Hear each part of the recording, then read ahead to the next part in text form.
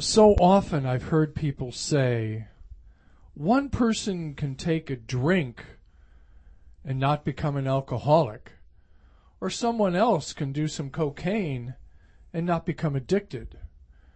And why is that? Hi, this is Ned Wicker, and you're listening to Recovery Now. This week we're going to be talking about what causes alcoholism and what causes drug addiction in very general terms, using some examples, but this is designed to maybe help you get your hands around the topic and get a better understanding of it.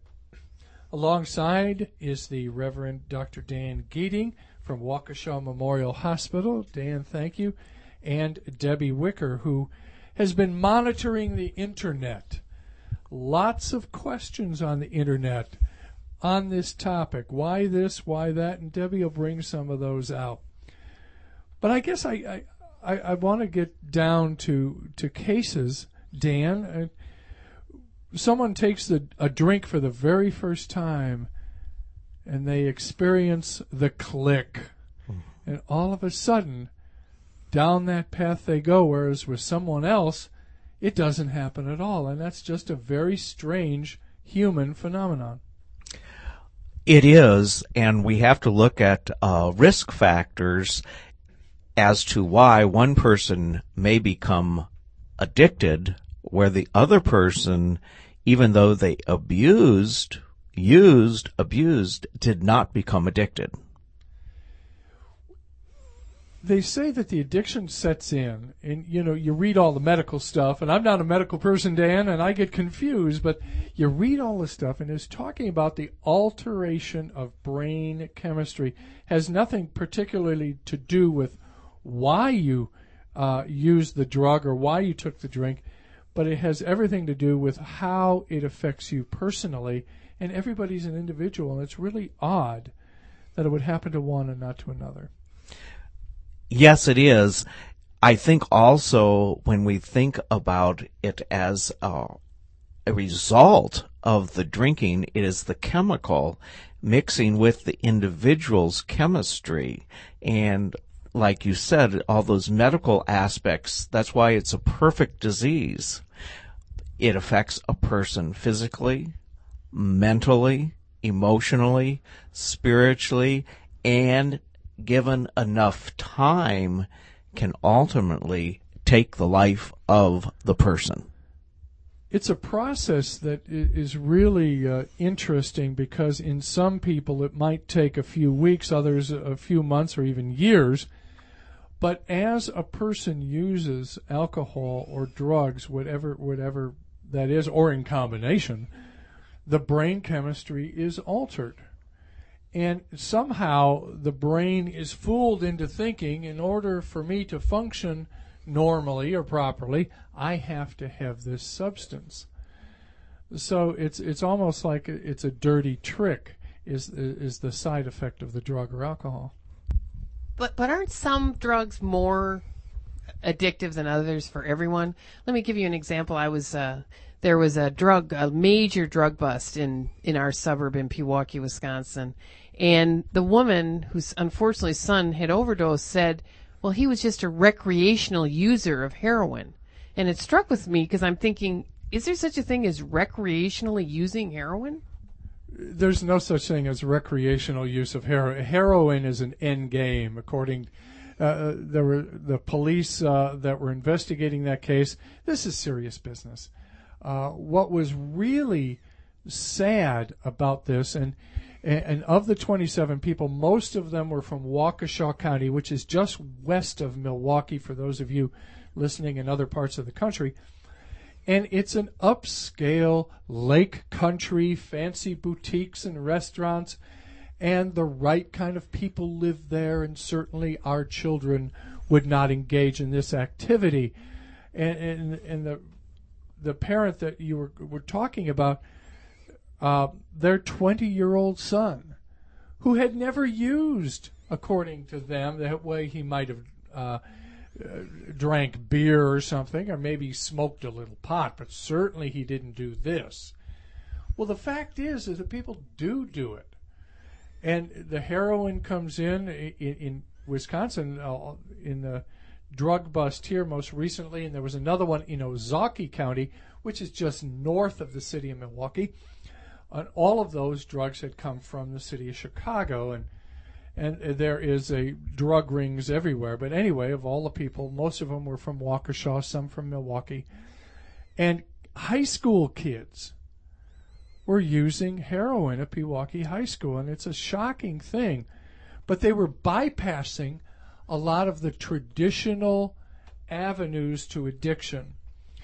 Drug addicts don't just start out mainlining heroin. It progresses. They start out by having beer parties or whatever. They smoke pot. Maybe they, in the past, they had progressed to cocaine and then on to heroin, which is sort of the end of the line. Once you do the heroin, it's difficult to go back or to undo that. But what these kids were doing is they were experiencing heroin very early on in that process. And heroin is highly addictive. And the street heroin that we've experienced around here in the Milwaukee area is very pure. And it isn't necessarily mainline, but it's snorted. But it's very, very dangerous because just like alcohol, to one person, that first snort of heroin can be deadly. To another person, well, maybe they use several times, and although they're addicted, it isn't immediately deadly. But eventually, as the police say, it's an end game. It is eventually going to be deadly. I think also the intent of the user, and most everybody that would use would say their intent was never to become addicted. Their intent was maybe for pleasure, to be part of the group. What were the underlying ulterior motives, especially when you're thinking of youth, high school, and many do not maybe even know the deadly consequences of using so immediately and so strong, and also the tolerance. Some people might be able to drink one glass of alcohol and nothing affect them, and another person that has developed no tolerance to any type of mood-altering chemical can really be affected by the one drink and actions, behaviors, and that. So I think that is the surprise attack that comes after the feeling, or in the midst of it, a person can realize that this has really got me.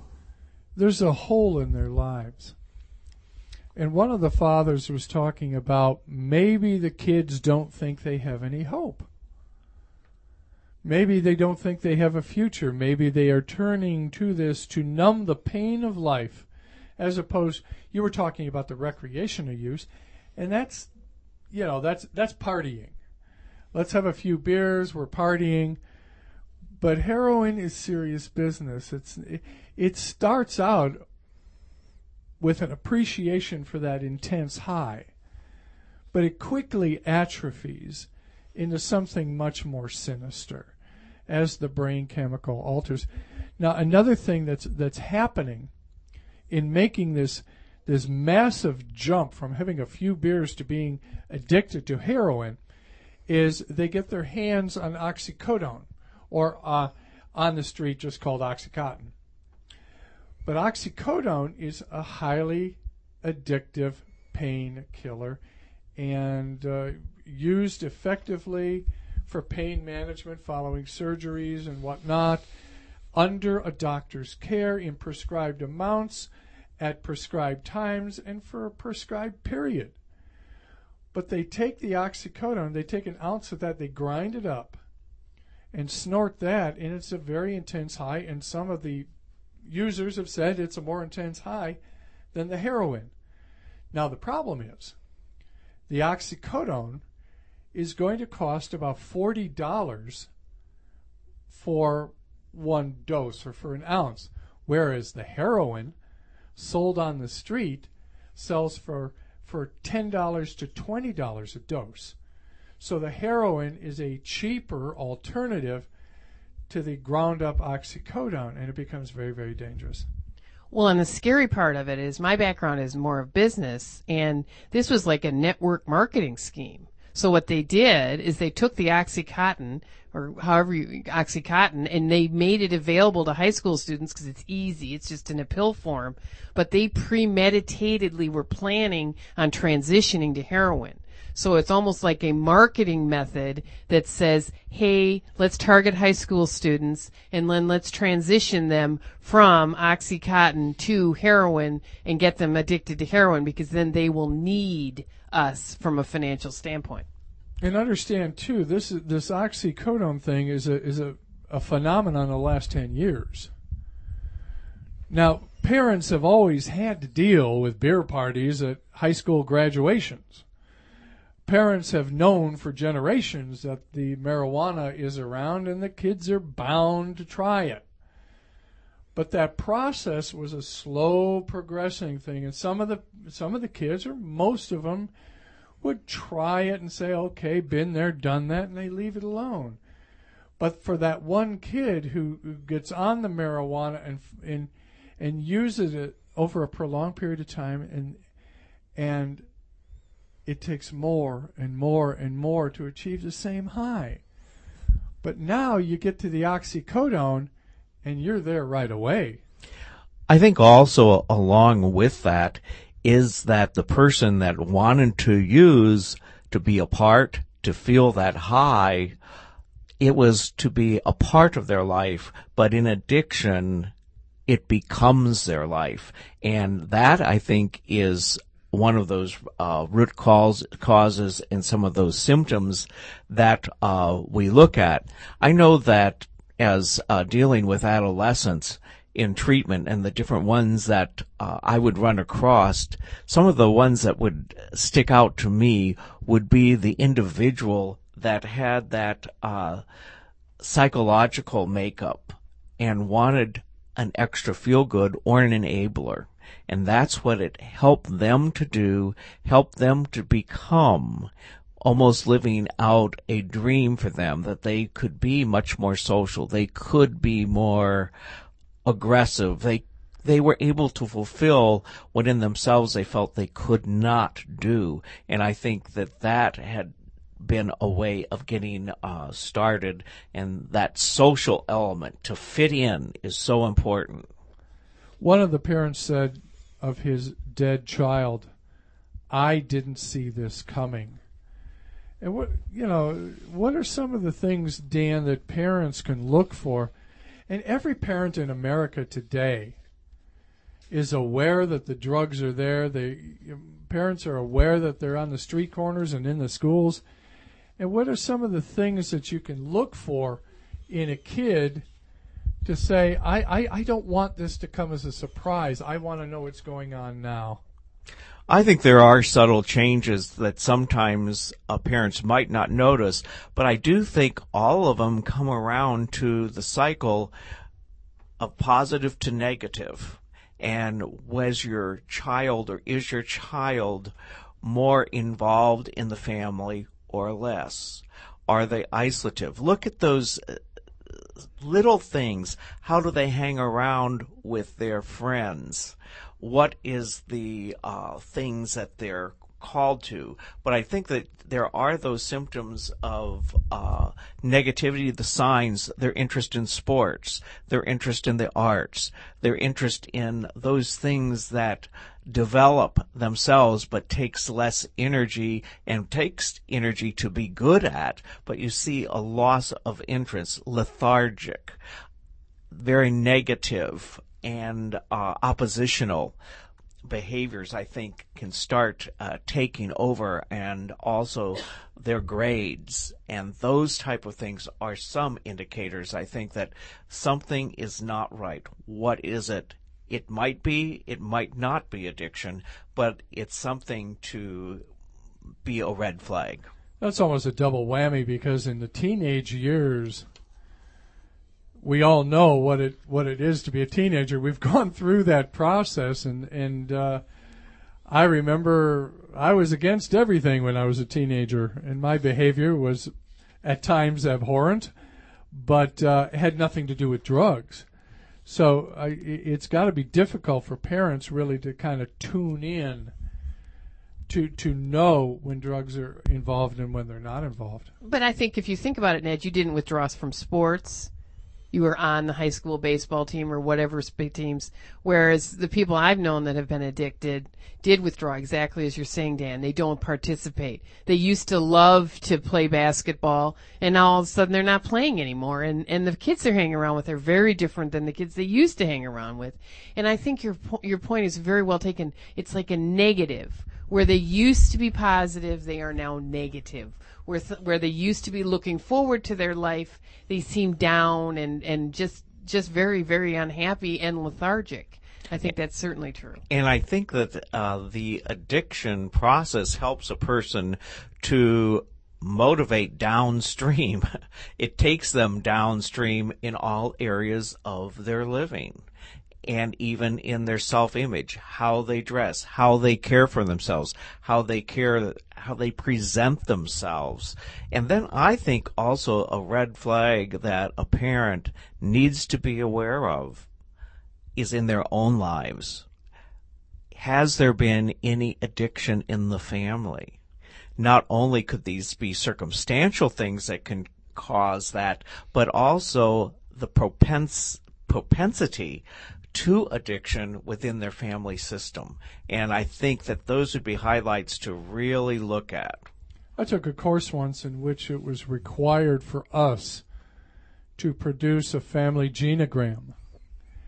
And you can, in doing that, especially if your family has a history of alcohol or drug abuse, you can trace that from generation to generation to generation. And a lot of the folks that I come into contact with talk about a genetic predisposition to abusing alcohol or abusing drugs.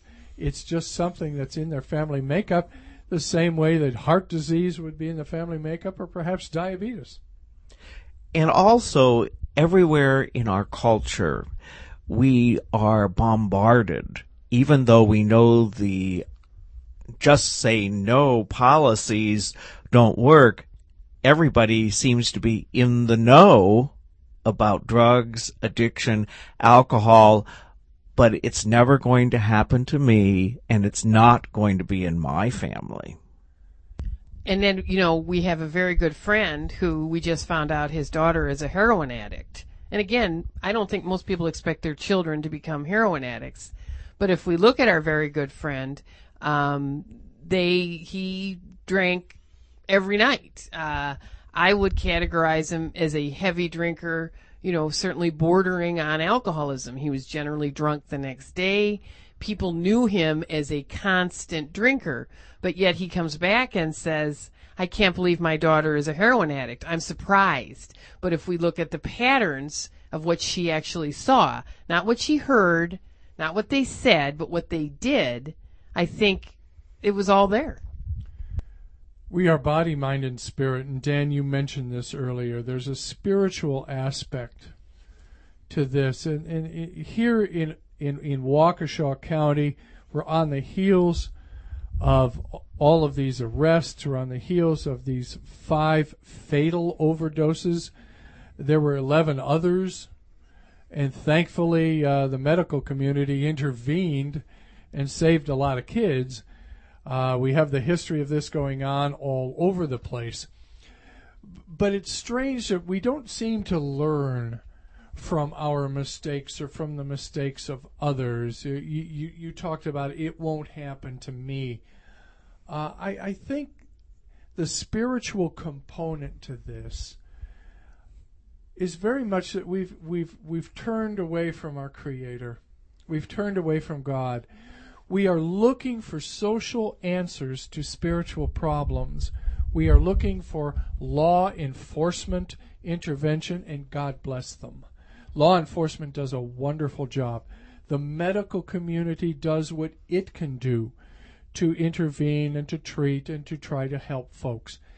But there seems to be this big void, this big spiritual void as we move on. It's no longer the, beer parties, marijuana, and then progressing up the ladder. It's sort of like going from A to Z because people are searching for something.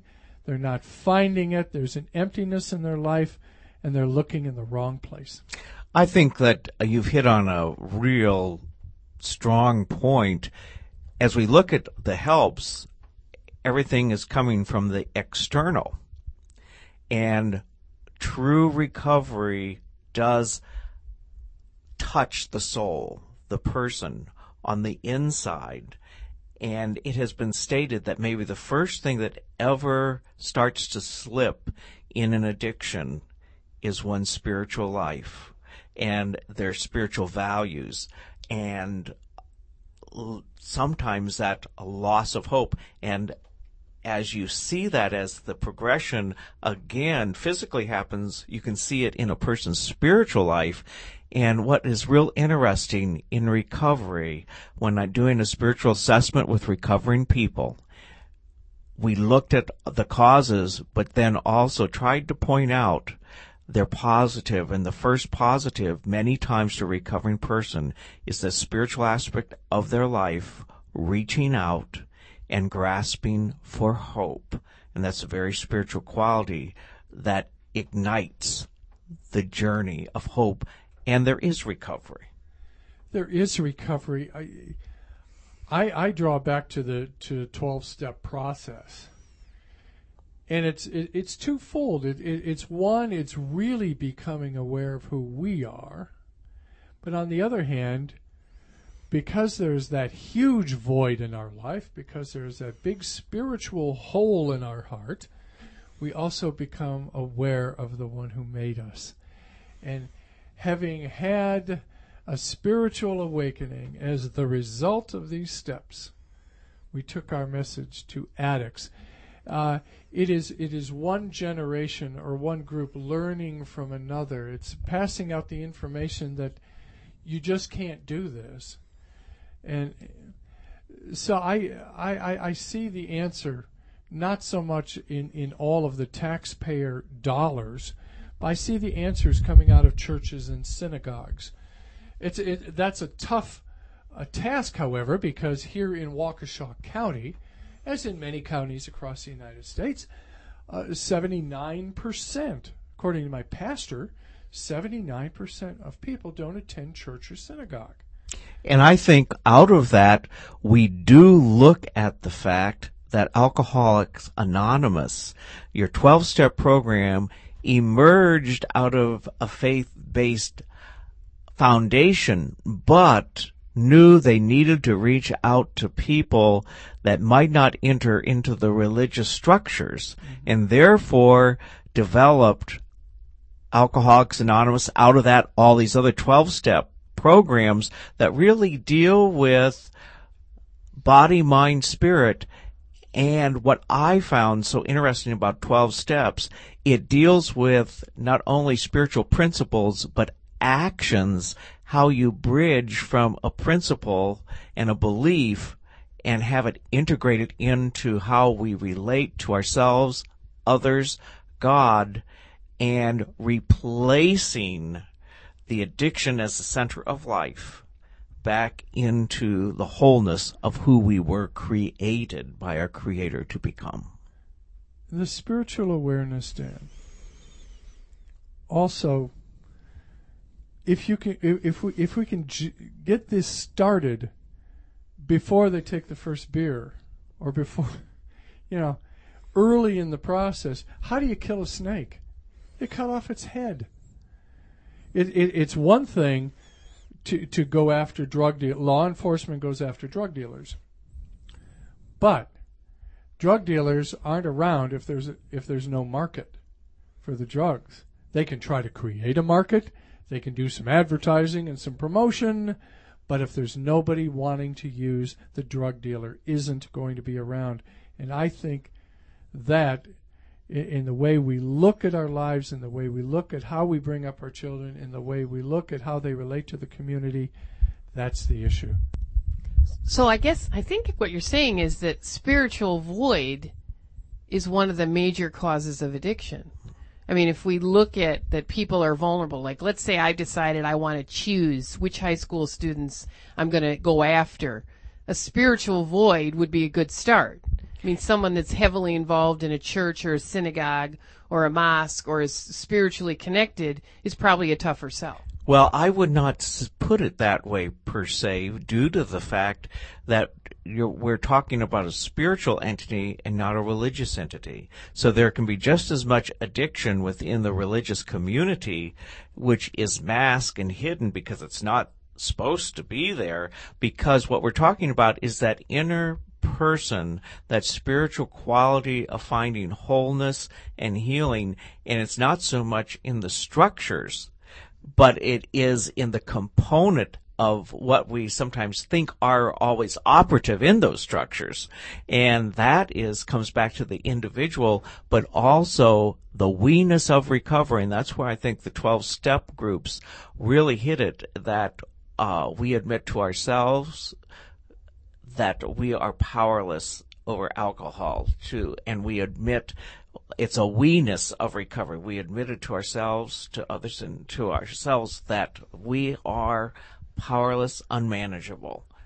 And I think it's a we-ness of recovery that meets that inner being. The we-ness of recovery. You are not alone if you are in the throes of addiction or if you are suffering from the disease of alcoholism. You are not alone. There are resources out there for you. We want to hear from you.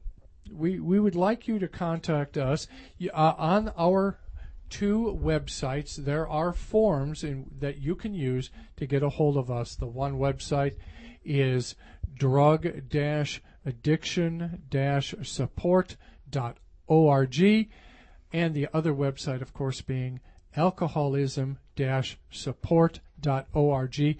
There is a form to contact us if you have a question or if there are topics you would like discussed on this program. Go ahead and fill those out. We appreciate very much that you joined us, and we hope that this has been helpful. Dan, thank you very, very much. Debbie, thank you. Thank you. And I enjoyed being with you. The next time, we're going to be talking about the cycle of addiction. We've talked about causes today, but next time we're going to be talking about the cycle of addiction and try to flesh that out. In the meantime, again, you are not alone. There is hope. God bless.